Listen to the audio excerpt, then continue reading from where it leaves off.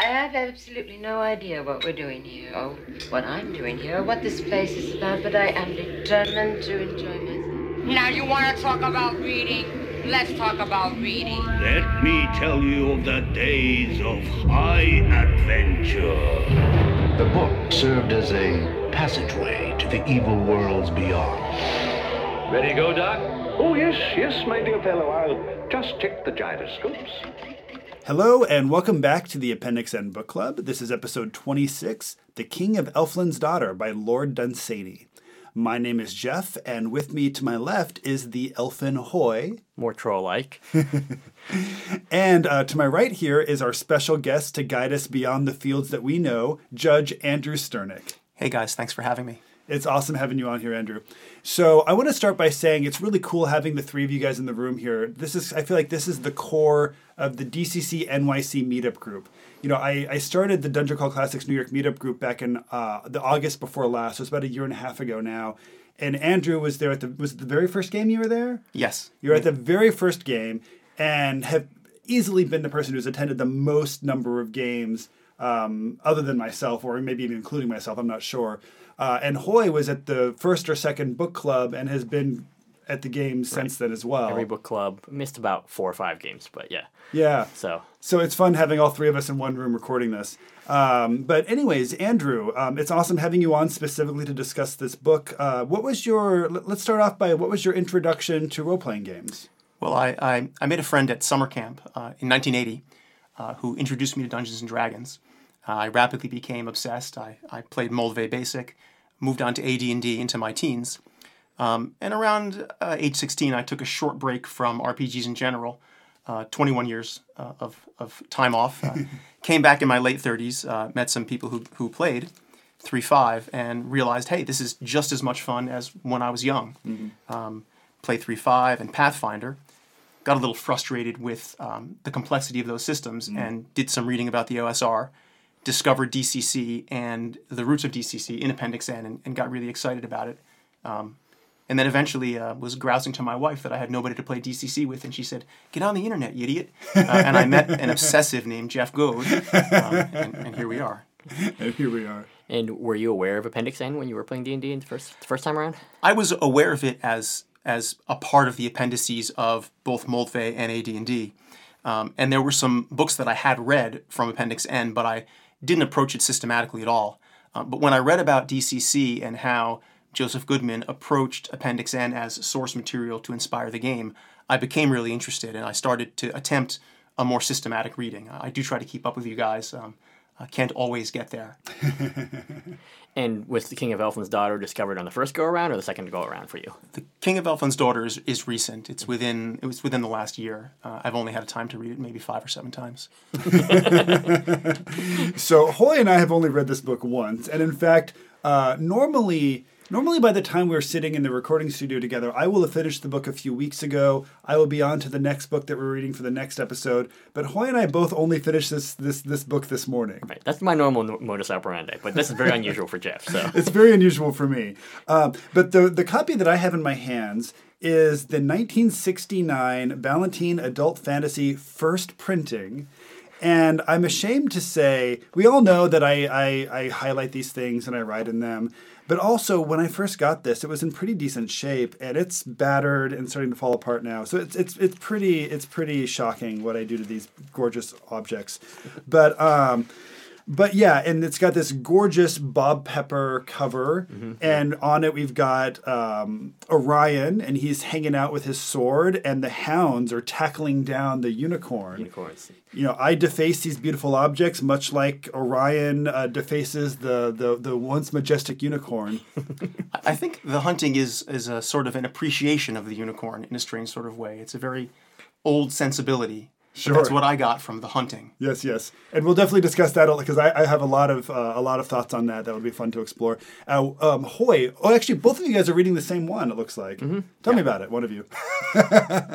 We have the Del Rey Impact trade paperback from 1999, and it's got either Waterhouse or John Everett Millay painting on the cover. I'm not sure which of them it is. So it's sort of pre-Raphaelite. It's got a Neil Gaiman introduction, and I think they're using the same version for the If You can't find this, you can maybe find the Gollancz Fantasy Masterworks series, and it has a very similar cover. Yeah, Alveric is armored on the cover, which I never imagined it was not described in the book when he actually meets Lyrizel. Though he does defeat 4 armored enemies. So that's true. We can imagine that. Yeah, and my book actually has a Lynn Carter introduction. So when we get to the library, it'll be interesting to kind of chat a little bit about our introductions. But real quick before we do that, let's head on over to our Hygaxian word of the day. Lucency. Lucency. And lucency is the quality or state of glowing with light. And you can find lucency on page 14. And it says, "Know then that in Elfland are colors more deep than there are in our fields. And the very air there glows with so deep a lucency that all things seen there have something of the look of our trees and flowers in June reflected in water." It's a gorgeous passage. I feel like it really beautifully encapsulates the experience of reading King of Elfland's Daughter. And Andrew, you also had a word you wanted to throw into the mix. Yes, there's a lot of repetition in this book, and I say that in a positive way, in description of landscape, and in particular Elfland. Dunsany mentions the Tarns of Elfland, and I had to look that one up. It is a small mountain lake. Ooh. The landscape in this book emerges as it's the spine of the book in many ways. The agriculture of the Valley of Earl, that kind of medieval localism about the landscape, and the way Dunsany describes flowers, trees, the farmsteads is so rich, and it reminds us, I think, of something we've lost, which is a connection to nature. That's very cool, and I think that's a great transition into the library. So speaking of the prose, what did you guys think of the way that the story was written? Oh, this is for pure prose. It's probably up there with Clark Ashton Smith or Tolkien in terms of what we've read so far. It's definitely sort of poetic, borderline stream of consciousness. I think also it's probably good that we came to this book at this point in our lives. I know that if I had read this when I was playing D&D the first time around, I would have bounced off this book hard. Yeah. Oh, absolutely. Yeah. So one of the things I absolutely adore are the insane run-on sentences. Fantastic. And there's actually one that's just right on page 6 that I would like to share. And it says, "Not like the runes that enraged the flames was the song she sang to the sword. She whose curses had blasted the fire till it shriveled big logs of oak crooned now a melody like a wind in summer blowing from wild wood gardens that no man tended, down valleys loved once by children, now lost to them but for dreams, a song of such memories as lurk and hide along the edges of oblivion, now flashing from beautiful years, of glimpse of some golden moment, now passing swiftly out of remembrance again, to go back to the shades of oblivion, and leaving on the mind those faintest traces of little shining feet, which when dimly perceived by us are called regrets." Inside that passage, there's something that Dunsany does over and over again in this book, and it's a big part of the narrative, which is a return to childhood. There are so many places in this story where Dunsany mentions things from childhood drifting to us back from Elfland, that magic of childhood. And I would also say that the story itself is very much a return to childhood. The story arc, if you follow what happens to Alveric and Lyrizel both. It kind of mirrors the aging of one's parents from the perspective of Orion. And at the end of the story, when they're reunited, Alveric comes back from being governed by madmen, which I take almost as a metaphorical senility. And Lyrizel comes back from simply being missing, which is almost a sort of a resurrection from Orion's perspective. And that's, I think, a part of the emotional weight of the end of this book, is the making whole of a family that was broken up just by the vicissitudes of life. Yeah, beautifully said. And I also think that in addition to that, it's also about the seeking an idealized state of the way that we wanted them to be and the way that we remember them to be, but the way that they never maybe even truly necessarily were. Because it's like Alveric goes to Elfland, he finds Lyrizel, he takes her back with him, and while they're actually in the city of Earl, is it Earl? It's Earl. I say. Yeah, thank you. Well, When they're actually in the city of Earl, the reality of living with the daughter of the King of Elfland in this world was actually very trying to Alveric.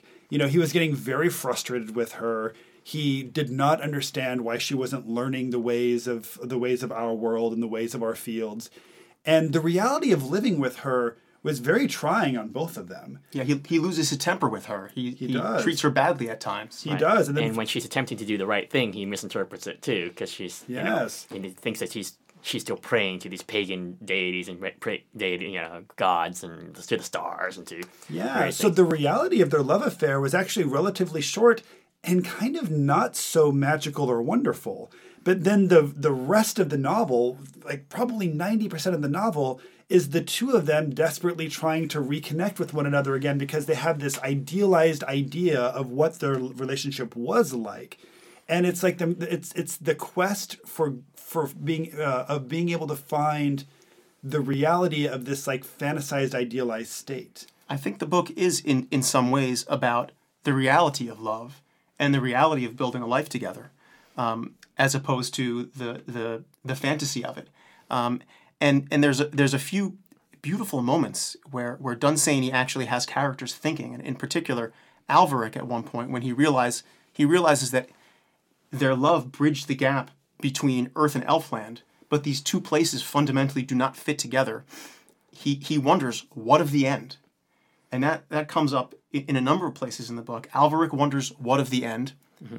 The King of Elfland is preserving a rune for some future he can't even foresee when it seems like he's talking about the people of Earth. It's almost a metaphor for population growth, industrialization, the changes of the Earth may overpower Elfland, and he's trying to preserve this ultimate power to save Elfland from a disaster that he doesn't even foresee yet. And there's also another revelation which we don't see also in the beginning, because at first we just think that the King of Elfland is just not understanding humans. It's like, why do you want to mix with humans? And it's only almost towards the end of the book that we find out that he actually had a mortal wife, the King of Elfland, at one point. Yeah. And that she had eventually died of old age because she kept on crossing back over into the mortal realm. Mm-hmm. And so in the grand scheme of things, she had a long life, but for him, it was over in a day, So that he is capable of, even though Elfland doesn't actually experience time as we understand, or is even in a state of stasis, it's because he willed it so. Yeah.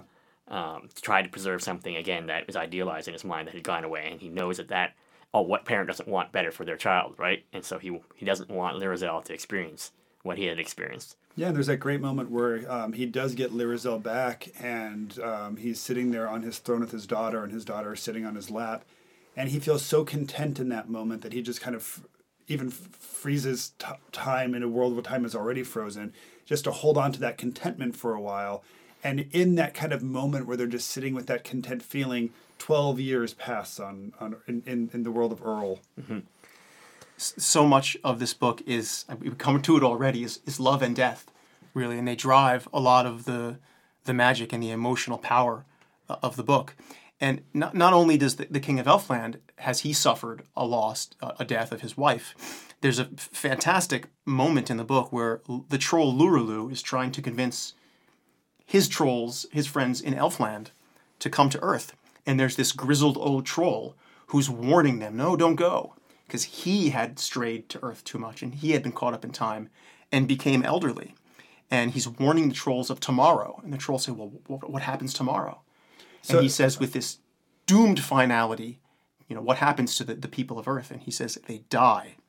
And it's talked about as people going to this place, heaven. And there's a fantastic turn of phrase that the gates of heaven close with a golden thud.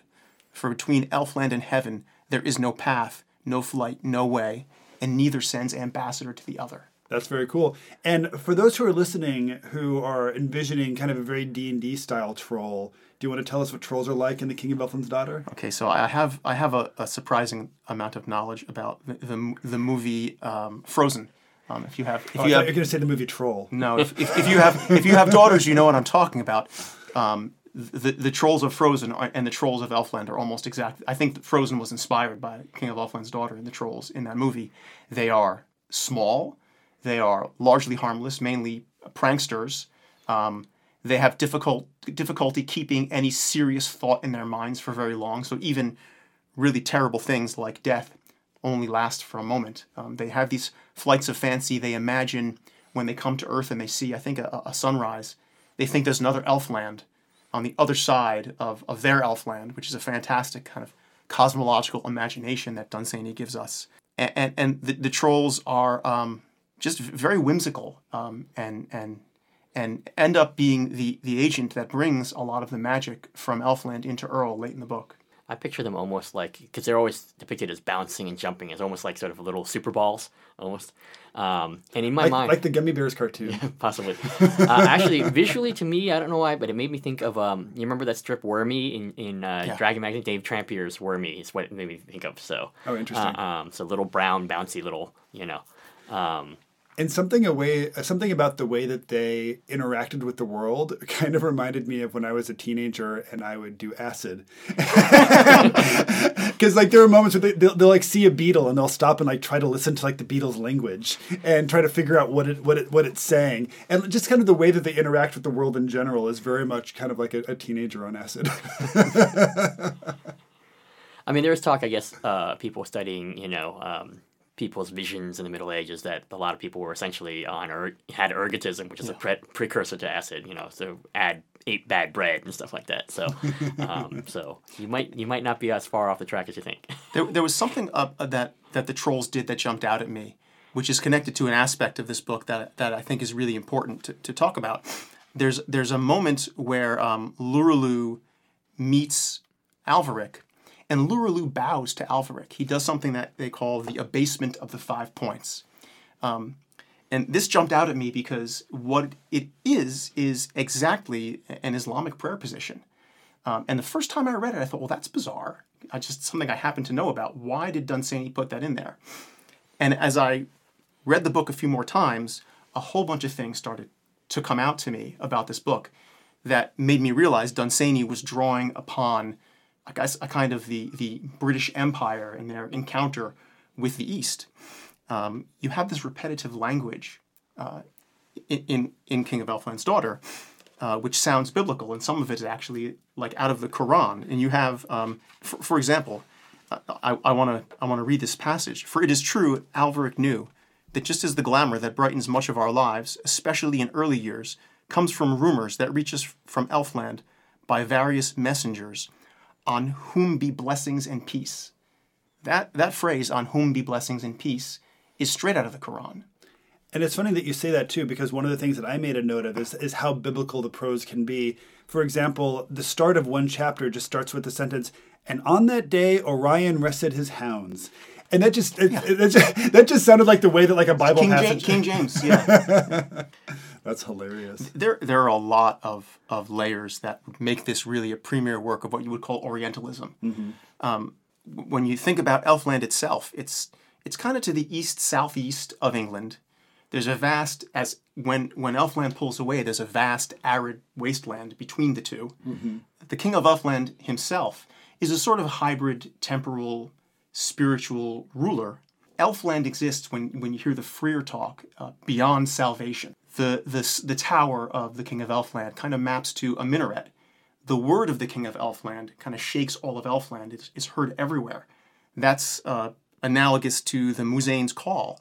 There is actually a bit written on the concept of Orientalism, which is a sort of colonial view of the East in artwork, in writing. And I think King of Elfland's Daughter is really a premier work of that. And it's kind of run throughout. I would say that Dunsany sort of is reskinning the Islamic world a little bit and turning it into Elfland. And that's also part of what makes this story feel so consistent. Yeah. I'm not entirely sure it's a respectful depiction, being that the trolls are doing this prayer, which is something that not really a great thing to mock in that way or put in those. I don't know that any of his religious explorations in this are necessarily respectful, because the Freer is also himself kind of a useless little character. He's a party pooper. Yeah, and I feel like if this were written in a different century, this text might have been considered quite heretical. Right. What did you guys think of the Freer and his? Right, because he's the only one man of Earl who doesn't want magic in Earl, right? And he's like, clearly the stand-in for the Christian church, right, or the Catholic Church or something. And he's this yeah, he's like curse the curse the trolls, curse the things that come from the east, and he's always going out there and standing in front of his priory and doing his thing. He's the Cassandra, right? But even in the end, he gets his own little. I mean, when we get to the book, he gets his own little. Everybody ultimately sort of gets what they want, other than the Parliament of Earl. Which is right. Well, that's not true. They wanted magic to come to Earl. They got more than what they wanted. But they got literally exactly what they asked for. Exactly, which is always the issue with fairy, right? So, one of the things about the Freer and the position of the Christum rights, as they call it in this book, that struck me at the very end, when Elfland's border washes over the Valley of Earl, that's also a metaphor for the historical process of the conflict between the Islamic world and the Christian world. And the Freer and his little chapel become like an island, like an island fortress inside an Islamic sea. It's kind of like Malta or Cyprus or Rhodes, which really existed, which were imperial outposts for the Crusades and things like that. So I think the metaphor in this book goes very deep. Now, one thing that's interesting about the King of Elfland's Daughter, as opposed to a lot of what we've been reading in the Appendix N, is most of the Appendix N tends to be very sword and sorcery. And although we have swords and we have sorcery in this does not feel sword and sorcery to me. This feels very high fantasy. Yeah, I mean, I think this is... I don't know that, for example, Lord of the Rings draws directly on this, but we do know that Tolkien had read Dunsany and probably would not have been able to avoid him. Mm-hmm. And so I think there's that. I think, and obviously it's drawing on very deep traditions of, of fairy tales, but sort of elevated beyond the sort of tales that, I mean, Lord Dunsany was literally a noble and literally from the second oldest branch of the peerage in Ireland. So it's not the fairy tales that would have been told by like peasant women, around the fireplace. Yeah. This is turning it into, I guess, high literature, for lack of a better word, right? And with the additional layer of it's not sort of commonplace everyday language, as you say. It draws on King James Bible to a certain extent, probably maybe Richard Burton's translation of the Quran, if you're talking about the kind of very flowery language. And Dunsany's primary concerns are very high fantasy, at least up to this point. So yes, I would definitely say high fantasy, and not sort of generic extruded high fantasy.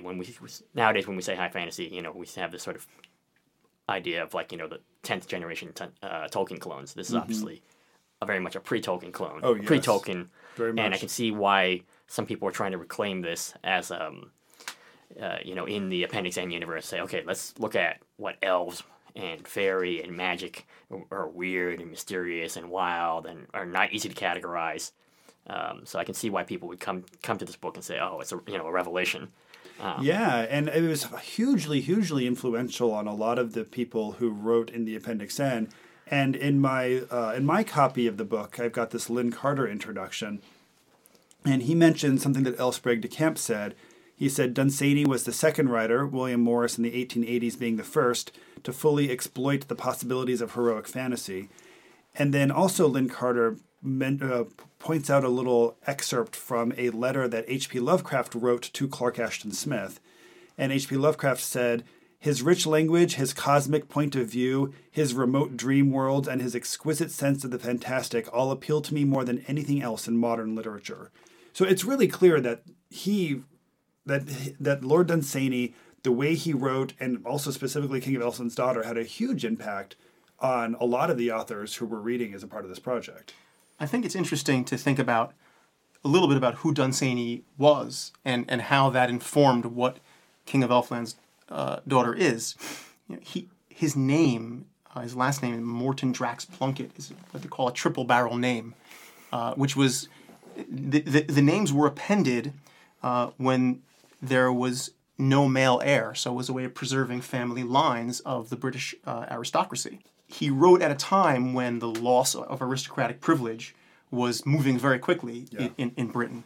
And also on the heels of the devastation of World War I and the loss of a whole generation, essentially, of that noble class. Yeah, it's definitely Downton Abbey era. Yeah, and I think a lot of that sense of trying to hold on to something that is slipping away is fed into what the King of Elfland has done to preserve Elfland. And there's a lot of, I think, what Dunsany's class would probably like to have done in this time. And it really gives it an an immediacy, an emotional weight, because you can tell that the author really feels this himself. Yeah.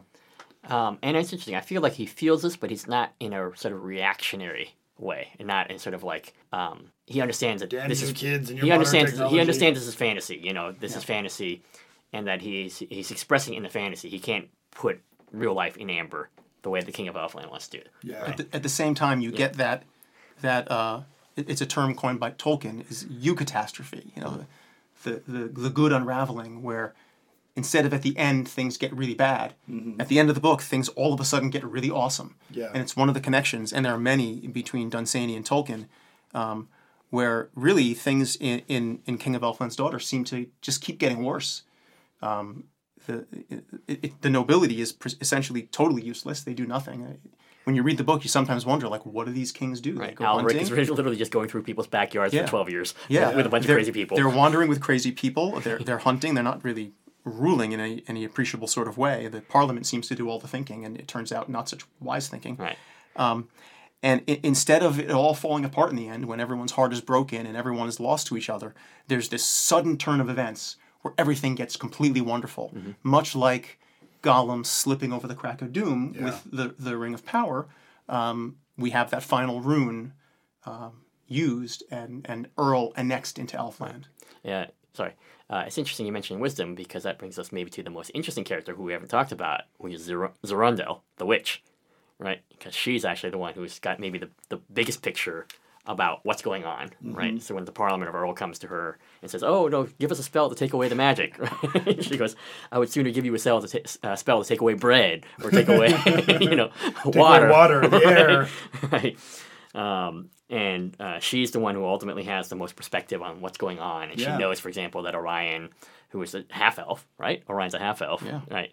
Is ultimately never going to be completely satisfied in the mortal world, but she tries to keep him from the elf world as long as possible. Yeah. And she's creating charms and protective spells around him. She's quite fearsome, but she's not malignant, right? And she understands sort of debts and gratitudes. Alveric, I think, first comes to her and sort of implied that she was infatuated with Alveric before he goes into Elfland, but she at least he was respectful enough that he didn't, she's, here an old crone, that he didn't, dismiss her out of hand, so that she still has a certain love for him and for everything that comes from him. So Orion is his child, and that she was willing to do things for him because he treated her with respect. Yeah. Right. So I think she's a fascinating character. She's a fascinating character. Lot to draw from there. One thing that I wanted to mention that was referring to something you had brought up a little bit earlier, Andrew, was you were talking about looking at the man himself who wrote this. And I feel like oftentimes when we say things like, he was a man of his era or a man of his time, oftentimes when we're saying that, people are saying that to excuse racism and misogyny and things like that. But I think one thing that's interesting about Lord Dunsany is I feel like something like this couldn't be written today, because it's very much taken from somebody who very much was a man of his era. And one thing that that kind of tickled me and confused me when I first read the introduction was that Lynn Carter was talking about how he was a poet who loved to go hunting lions. And the idea of like a lion hunting poet in modern times just seems so bizarre to me. And maybe this is like, I live in New York City. The idea of like a poet who goes out and like just like kills this like magnificent, beautiful thing is very, very strange to me. It's like it's just something I can't really fathom. And when we were reading there's a chapter on unicorn hunting, and the chapter is entitled "A Chapter on Unicorn Hunting," which really cracked me up. But in that, like, he's killing unicorns, like chopping their heads off and like walking around with them and like putting them on display. And you're right, like it's done with admiration for the unicorn. But from a contemporary perspective, it's very strange to read that. There are a lot of layers, and the unicorn is kind of like a hook into all those pre-modern ways, that old sensibility, that if one loves an animal, one hunts it. Yeah. That bespeaks a time when people could not conceive of nature as limited. Mm-hmm. Now we think, why would you shoot a lion? Why would you shoot an elephant? These animals could go extinct. Yeah. That didn't even exist in the time that this book was written. Right. And even seeing the reality of the unicorn put up to a vote by the people of Earl. Did it happen or not happen? We'll vote, and then that will be reality. Unicorns are not real, sorry. Yeah, we voted for it. But it's like, I come from a family of hunters. You know, I grew up in Montana, and hunting is very much a big thing out there. I didn't understand it as a kid. I don't understand it now. But I know that, like, for my brother, for example, he loves hunting, and he's not hunting because, you know, he hates elk. He thinks they're magnificent, wonderful, amazing creatures. And I don't get the mindset, but that's all right. Well, elk is delicious, I will say that. Oh, but it's really good. Not as delicious as the fabulous blood of the unicorn, as Dunsany says, and a taste of that wonderful blood that the hounds get. So one thing actually interesting, when we're talking about modernity, it's interesting because we think of Dunsany as this like figure from the far past, but he actually outlived H.P. Lovecraft, right? He outlived a lot of people he influenced because he only died in 1957. Yeah. So he was contemporary with a lot of these people. We think of him as being like some kind of weird timeless state between the 19th and the 20th century, You're right. So he would have seen all this going on. He saw World War I, he saw World War II, Yeah. and he saw all this stuff going on. Lynn Carter, who wrote this introduction, had met Right. Dunsany. You And could so- say he lived through the most intense time of change in the history of the world. Right, so- that may not have an equal. You know, I guess other than internet, you know, I mean, he saw jet planes, he saw all of that come on board, right? Yeah, you're right. So it's fascinating in that regard. I think Dunsany probably experienced this massive sweep of history in his life, and especially as an aristocrat, living in this life of extraordinary luxury in probably bucolic settings, all the way to total war, devastation, nuclear weapons, Cold War. He probably experienced himself a sense of deep time and change, and that comes out in the book. He talks about, you know, I guess it from the mouths of the Parliament. They say to the king of Elfland, the king of Earl rather, whose name we never get, the first king. You know, for 700 years, the chiefs of your race have ruled us well, and then you know, it's 500 years since these people have spoken thus in Parliament. And he wasn't, Dunsany wasn't just an observer, which is interesting because we had talked about how he hunted lions, but he was a lot more than that, right? He was a chess champion, a pistol champion of Ireland. He was actually, I believe, a war correspondent, but anyway, he was in the Boer War, and I think a war correspondent during World War I. So he was almost an adventuring character, if you will. Yeah. You know? Oh, no doubt. I think maybe being a war correspondent Yeah.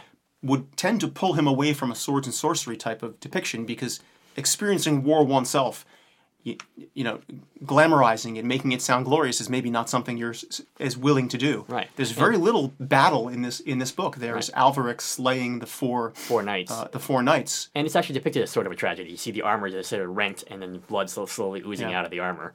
And so that's something that he has in common with Tolkien too, right? Tolkien had lived through World War I and talks about battle, but he's loath to glorify it. He talks about how important it is. Yes. Yeah. But yet, despite that, there is an adventurer and there's an adventuring party, and they are on a quest. Yeah. You know, one of my favorite moments was on page 96, and it says, "And away rode Alveric out of the village of Earl with his company of adventurers behind him, a moonstruck man, a madman, a lovesick lad, a shepherd boy, and a poet." So we have this like kind of, I don't know, this misfit classes, band. maybe, yeah. Exactly, this misfit band of kind of potentially like crazy murder hobo characters off to go on some adventure to find Elfland. Party of bards. Right. It's a party of And parts. Orion's mentors are both rangers. You know, That's true. You know, the two is it Eth or It is Threll and Oath. Threll and Oath are both, you know, Or Oth, I'm not Oth. sure. And he learns at their feet. And obviously we have Zerundel, who is a great magic user, right? Yeah. Zerundarel. Zerundarel. So yeah, we have a lot of things that can be drawn directly into adventure.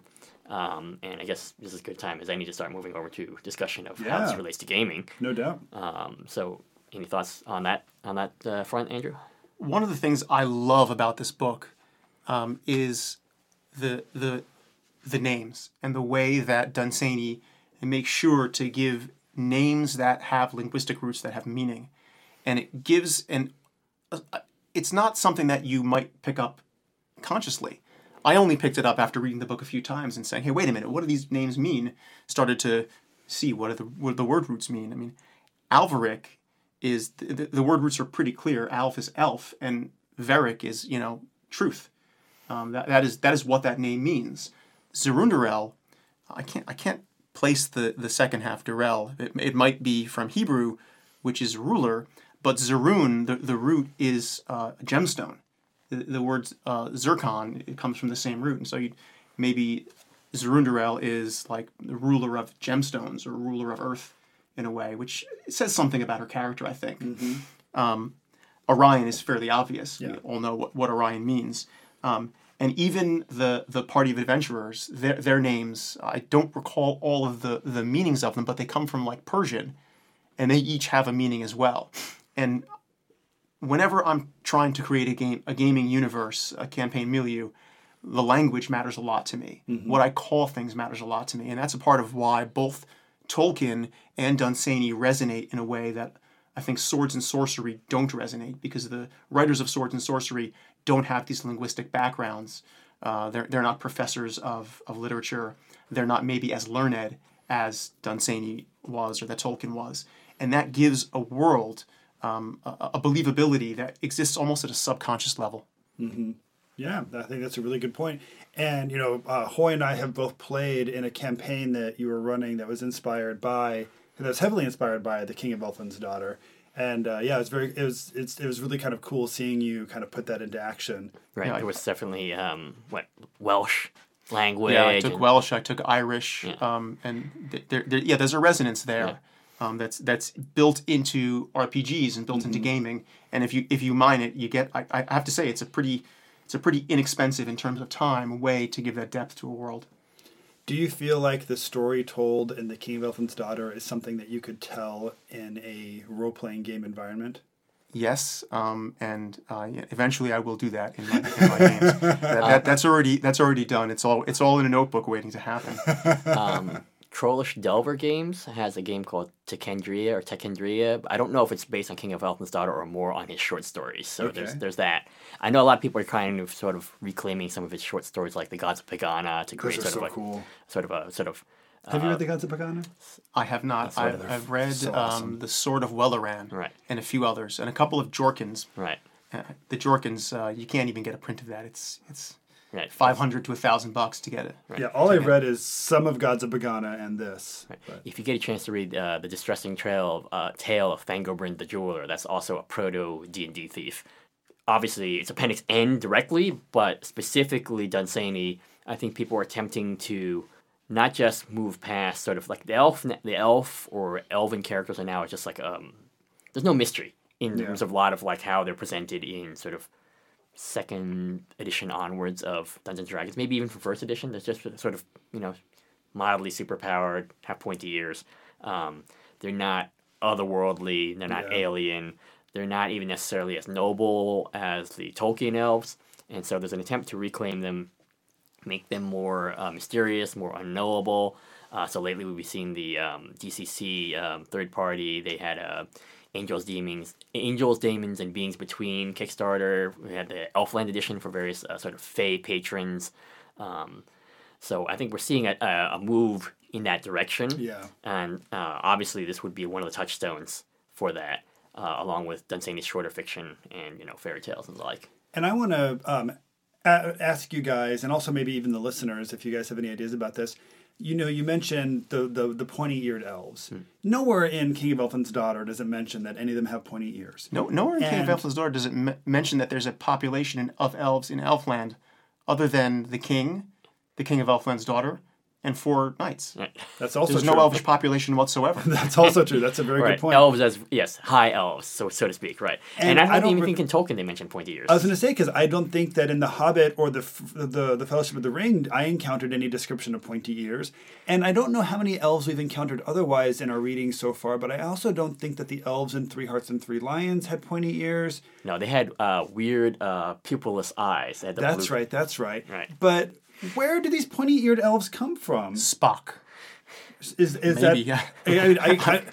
Because I honestly don't know, and I didn't know if either one of you had a sense. Because I assumed that it came from this stuff, and now that I'm reading this stuff or rereading Tolkien, for example, I'm discovering that it really doesn't seem to come from that. There may be fairies that have pointy ears and descriptions, and if you look back to the mythology, it's not clear the division between, at least in the Northern European mythology, division between elves, dwarves, fairies, the dead. All these overlap, and they overlap because different, things were very local. There was no common culture over wide geographical areas, so you had different regions had different myths that were somewhat similar, but not exact. I mean, Lurulu is a perfect example of that. He's definitely not the Scandinavian troll, which is basically a giant, right? That sort of, comes out of the bogs or the forests or the caves. He's more like a little sort of goblin or sprite in some senses. Sure, and sometimes fairies are considered to be spirits, and it's very different from one place to the next. I mean, I guess one thing that's clear, at least in sort of post-Christian societies or post-Christianity, is that they don't have souls, right? So that they can't go to heaven, and that there is no afterlife for them. That's why they have to sort of preserve things in a constant state, right? And that is, I guess, an ongoing theme in, reflected in different ways, right? In Tolkien, the elves can't change, right? And here the elves can't change either, right? They must preserve what they have or fade away. Yeah. Right. So, but from a gaming point of view, would you think it would be very difficult, for example, to role play elves as they're depicted in here? Quite. I mean, they know nothing about our world at all. They're almost fresh off the boat from another dimension, essentially, which is actually an interesting role playing challenge, and I think worth introducing. I agree. But not only are they fresh off the boat, they're also kind of incapable of fully ever understanding the way that we think or behave, which is something somebody fresh off the boat isn't necessarily. That's not necessarily true for them. Yeah. Right. Or as much. Right. And I think also, again, we have, as you mentioned, Orion's half-elf, right? So, again, half-elves are really, probably think, the least well-used race in gaming, because basically, again, it's like none of the disadvantages of elves. Yeah. Right? And then they get all the cool stuff that elves get to do, right? In old-school gaming, it's just like, you can do a lot of multi-classing. Right. But here, it's quite clear that Orion's mind or soul is split, right? He can't focus on the world that he's in, right? Because he's always hearing the horns of Elfland, right? Yeah. See, and for Orion, it's not even that. It's not even that he's like biracial or something. Right. It's that he's his soul and his heart and his brain are torn between two worlds. Is kind of what the state of being a half elf is in The King of Elfland's Daughter, and that's certainly not something I've ever heard explained or explored in Dungeons and Dragons for a half elf. Right, and I think again, probably games like DCC. Well, DCC literally doesn't have a half elf, so then that you could really play on this if you did have a half elf. They can say, well, you can depict your character as half elf, but they're going to roll them up as a human, or you can roll them up as an elf, right? And then make all those challenges for them, right? But DCC does literally have the King of Elfland. Does literally have the King. Yes. I think it's the only game that to date actually has the King of Elfland as a patron. Yep. If you pick up Dungeon Crawl Classics core book and you want to play a wizard and you roll the patron bond spell, you can start off with the King of Elfland as like your boss. Right. And all elves have patrons have patron bond and and invoke patron. That's true. And actually in your campaign, my wizard Janna, she was serving the King of Elfland. There's something else that Dunsany does in this book that I think has a fantastic potential at the table, which is the language of animals. Yes. The troll Lurulu comes and he speaks to some animals. Sometimes he doesn't know their language, but he can get useful information from them. That's something that's a part of gaming, but is, I think, actually relatively challenging to bring to the table, because as a judge, you have to be ready with what is that animal going to be able to give? Yeah. What is that animal not going to be able to give? What can a spider actually communicate to you? And actually, there's a game I play in. I think the game master is one of your former hosts on this show. Yes. Yes. Andy Action. He's awesome. Where I play a beast master in a Labyrinth Lord game, and he's done a brilliant job of giving me what information serves the narrative from these animals whose languages I've learned, and my character has this lizard who's kind of his pet, but not a pet in a go over there and do the thing for me. Mm-hmm. A pet that or an animal companion that helps drive the story forward, and the animals and the scenes where the troll Lurulu speaks to animals in King of Elfland's Daughter drives the plot forward in a useful way. Right. I think and I think DCC actually is quite explicit about that, because in their language charts where you can roll up, you can get like badger and bear and all. Wizards and elves can. Wizards and elves can. Nobody I think halflings can learn a few animals. Oh, maybe. I think you're right. I think the burrowing mammals they can. Right. So I think it's implicit in that. Again, I'm sure, because again, Joseph Goodman had read all the Appendix N books before he created the game. That's probably something that he might have drawn from this book specifically, and from various fairy tales, and it's maybe something that we have not consciously chosen to use yet in our games, but it's Yeah. there for us to use. Like, what does the badger know? What does the the sparrow know? What does the lizard know? Right? And I think that's a good point because I feel like it's really obvious that King of Elfland's Daughter inspired a lot of the things that inspired Dungeons and Dragons. I don't know that the line from King of Elfland's Daughter to Dungeons and Dragons is as clear and as strong, but the line of the King of Elfland's Daughter to Dungeon Core Classics, I think is very strong. Right. It's very obvious just by flipping through the book that whoever wrote this was a big fan of. Well, we know who wrote it, but looking through it, you know that the person who wrote it was a huge fan of King of Elfland's Daughter. Much like looking into a text like King of Elfland's Daughter, and really doing a close reading and discovering things that are working in the background. When I look at DCC, no matter how many times I return to it, I find new things that I realize later are moving around in the background. And the thing you guys mentioned about the languages, I've never even thought about that. Yeah. That halflings can learn the languages of burrowing animals only. But the roots of that are obvious. Yeah. That the wizards and elves are the only ones that can learn the animal languages. You Yeah. know, that bespeaks a very deep literary foundation to the game, which is part of what gives it that magic, and I think is what attracted all of us who have become so fascinated and so enjoy playing it. Right. And that's obviously, again, sort of pre-sword and sorcery. Sword and sorcery didn't really have that. I mean, Tolkien obviously has, the eagles and various animals, and Bjorn talks to the bears, stuff like that. But old fairy tales, that's constantly talking animals showing up at, various points in the tale to either guide or, in some cases, mislead the protagonists or just, give them appropriate information. So I think that... and that may also be reflective of, the shift.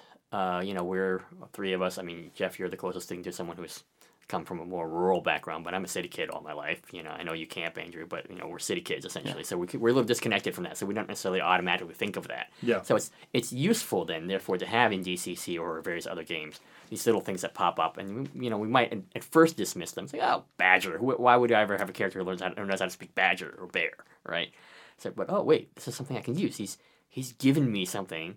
Joseph Goodman or the various authors of various games have just given me something, a gift, right? I can choose to use it now or later, but that's a gift for me. Otherwise, I would never think of that. Okay, let me put that in. Yeah. I think that's anything that, again, I think, and DCC is quite successful at sort of, although being a very modern system, and I don't want to make this all about DCC, but it's kind of primal. I think with this episode, it does make sense to focus more on DCC, though, because it is, at least in the games that I'm intimately familiar with, the one that has the most obvious connection. Right. But it's getting at something a little bit more primal, and we've talked about this a lot on the podcast, that as the games move farther away from first edition or even original Dungeons & Dragons, they sort of become sort of self-referential rather than referring out to greater literature, folklore, and stuff like that. And so I think one of the tendencies in the OSR has been to sort of cut away from the level of self-referentiality to kind of go back and look at it. And it's not necessarily a reactionary thing. It's just sort of getting under the hood to find out what makes this thing work. Totally. Right? And then, in your game, if you want to that. have little tiny bouncing creatures and you want to call them trolls, go for it. Right. And it actually might be fun to, in your game, maybe when you're in a certain land, when people talk about trolls, or talking about big giants that regenerate, but then in other lands that they go to, trolls are little bouncing guys. And that's just the word that they use to describe just something that's strange. Right, and that can sort of mess with your players' assumptions, and then also sort of test them. So it's like, oh, a troll, we got to go burn them and kill them. And it's like, no, the trolls are great. They come out and they bring magic out of the hills. And, or the opposite, where like they're used to thinking that the troll, like you tell them that trolls are these little bouncing things, and first that's what they encounter. Then great, and then they go to another land and they hear that, oh, the hills are infested with trolls. You're like, oh, that's fine, that's no problem. it goes back to the monster, not a monster. Exactly. And you really all need to throw that out there once or twice before you completely shatter your players' preconceived notions and I think restore that natural magic that the game is meant to have. And the same thing is true with the magic item instead of a magic item. The magic sword that Alveric has that he makes with Zerundarel is really a unique item that they make together in this like it was Alveric. It's this unique item that they made together. It's not just some +2 sword that he found in a treasure chest. Right, and it's a great blessing and ultimately a curse to him, too, because it's the thing that prevents him from being able to go back to Elfland, because the King of Elfland can sense it, and then can withdraw the Portals of Elfland whenever the sword comes near. And he's unwilling to relinquish it Right, either. because he thinks I might need it. And He won't give up his quest, nor will he give up his Right. sword. And finally, he does go back to Zarundurel, and she gives him a way to sort of mask his powers, and also a way to restore his powers. But it's funny that his powers never actually get restored, right? Yeah. Right? Yeah, it is a bit of a malevolent bond that he has with the sword. Right. Sure. And actually, the description of it being created is actually quite fearsome, with the lightning and standing away from the pit where the slag iron is being melted and stuff like that. It's actually a great scene of enchantment. That's something maybe we don't see as much, is the actual playing out of an item being created or enchanted Yes. and stuff like that. And I know that DCC and First Edition AD&D had allowances for that. Yeah, and DCC has an adventure called The Making of the Ghost Ring, which I haven't read yet, but I understand that it's an adventure where you, as an adventuring party, on your adventure, wrap up the final steps of making a magic item. And I could understand, and I think DCC is always sort of off the sort of beaten path, so I'm sure that adventure plays out very effectively. I can understand why people might not want to sort of emphasize that, and maybe in an actual at-the-table session, because maybe that's more for in-between sessions, unless you're playing sort of more of a storytelling game of like how something is created. But I think, again, that's really fascinating to have like the artifact being created somehow.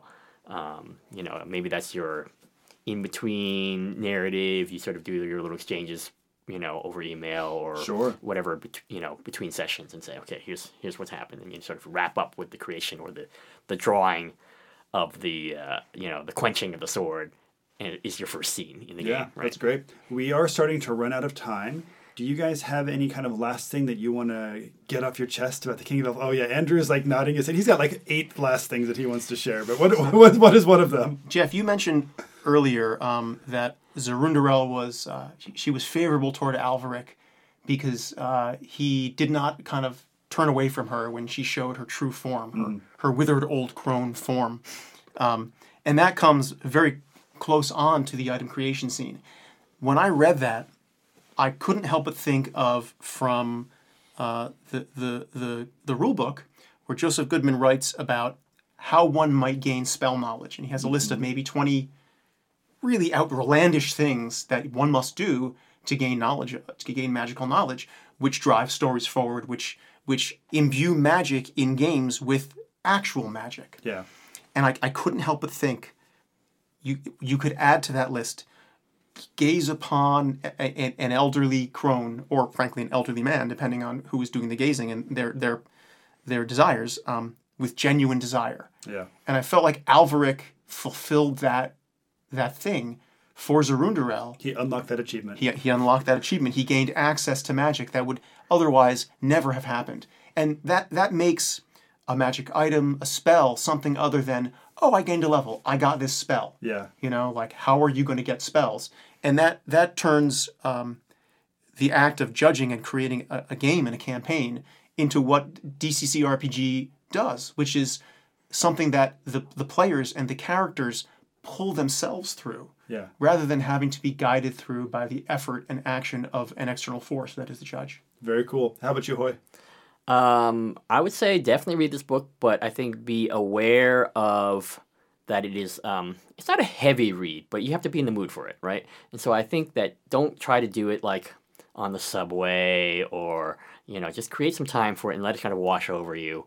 And then it's almost going to be like when you wake up out of a dream and you try to crystallize the idea of like trying to remember the dream. I think this book is sort of like that. Like, how do we pull out these? We're pulling these ideas, I think, more out of this discussion than any conscious thought I had about after reading the book, this morning. Sure. So, Very cool. So I think there's that sort of, it's not quite dream logic, but it's got that sort of, it's sort of accessing those levels of our brains. Yeah. If you read this book in the right state of mind, you may see off in the distance a silver line approaching you. You may hear songs from your childhood. You may experience some of that magic. Oh, and that was so Disney. That cracked me up too. The silver line coming by and just magically changing the land. But yeah, so Disney is so Dunsany. that's also Right, very this true. actually seems another stuff. Very Miyazaki, actually. I think Miyazaki would be a perfect Also person. Studio Ghibli would be the perfect people to make this into a film. I think you're right. Yeah, I can see a lot of Princess Mononoke here. Yeah, and also visually, also a lot like who am I thinking? Maxfield Parrish. This made me I don't know who that is. He's the painter who did the sort of like that sort of Parrish blue, because it's always in a sort of state of perpetual twilight in the King Okay. of So So very, I'll put a painting up on the show notes so you can Very get an cool. idea of what we're thinking about. Very cool. And my final thought, I will say we never brought up Will of the Wisps in this episode, and I wish we'd spent some time chatting about them, but that's not my final thought. My final thought is there's a moment on page 224 where the King of Elfland brings out this coffer that he has, and the coffer has the final rune. And it mentions that only he could open up the coffer with his spell, that no key on earth could open up this coffer. And it just got me thinking about like the roles of thieves in Dungeons and Dragons and Dungeon Crawl Classics.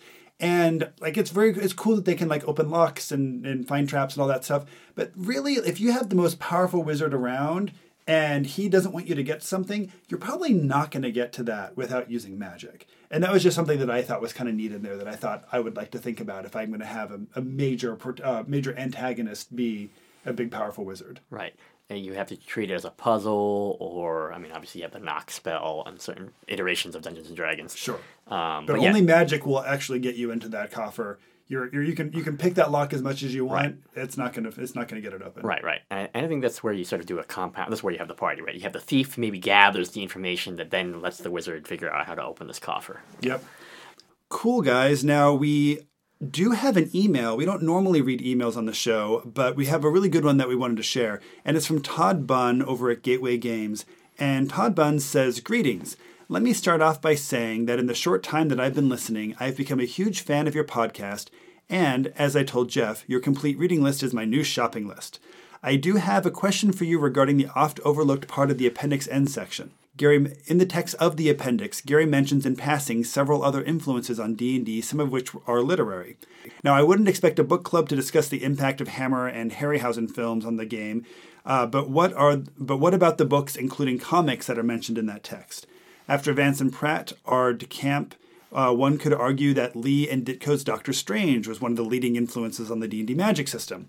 I seem to recall either Gary or Tim Kask mentioning that at one point, and I would need to do some digging to confirm.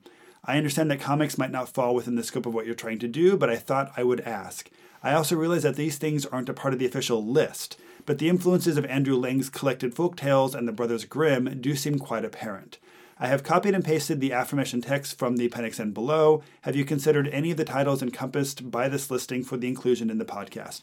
And we'll include the official language of that in the show notes. But yeah, this is a very cool question. And Hoy, do you have any immediate thoughts on that? I have many, actually. But starting with comics, yes, absolutely. The Ditko run of Doctor Strange is worth reading. It's definitely, if you want to play in sort of outer plane games, astral projection, it's definitely apropos. And I did hear Tim Kask saying about this. With regards to folktales and fairy tales, yes, they're very influential. The difficulty in the context of what we're trying to do is that there's not really usually a definitive text for folktales and fairy tales, right? I mean, the Andrew Lang collections are quite good. So, and Brothers Grimm, there's at least 3 or 4 major translations. They're not structurally, I think, particularly useful in terms of creating an adventure, but they are useful in terms of creating magic items, creatures, challenges within them. So I think that it would be worth investigating, but it's a little difficult in this context of what we're doing. Yeah, and I would say that I agree with everything that you've said there. I think it would be really easy to open up this project and have it include comic books and folk tales and mythology and fairy tales and movies and TV shows. There's so many things that you can bring in and that both inspire the creation of the original game and can and do inspire us today. And for the purpose of this podcast, I really wanted to stay very much focused just on the list of the books and authors that were in the Appendix N, with a couple of extra credit things here and there. And the folktale, fairy tale stuff is very interesting, as would be reading Greek mythology and Norse mythology and Egyptian mythology. I do think it is outside the scope of what it is that we're specifically trying to accomplish here, but it's certainly worthwhile to check out. We're not in any way dismissing this. It's just sort of a little bit outside of the mainstream of this project, is what I want to say. Right, so. Very cool. Great. So we are out of time. So thank you so much, Andrew, for being on the show. It's been awesome having you here. Thanks, guys. And coming up next, we'll be reading Edgar Rice Burroughs' Pellucidar on episode 27. And episode 28 is going to be Robert E. Howard's Conan the Freebooter.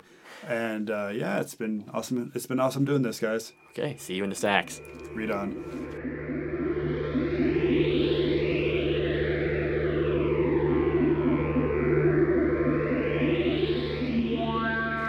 The library is closed.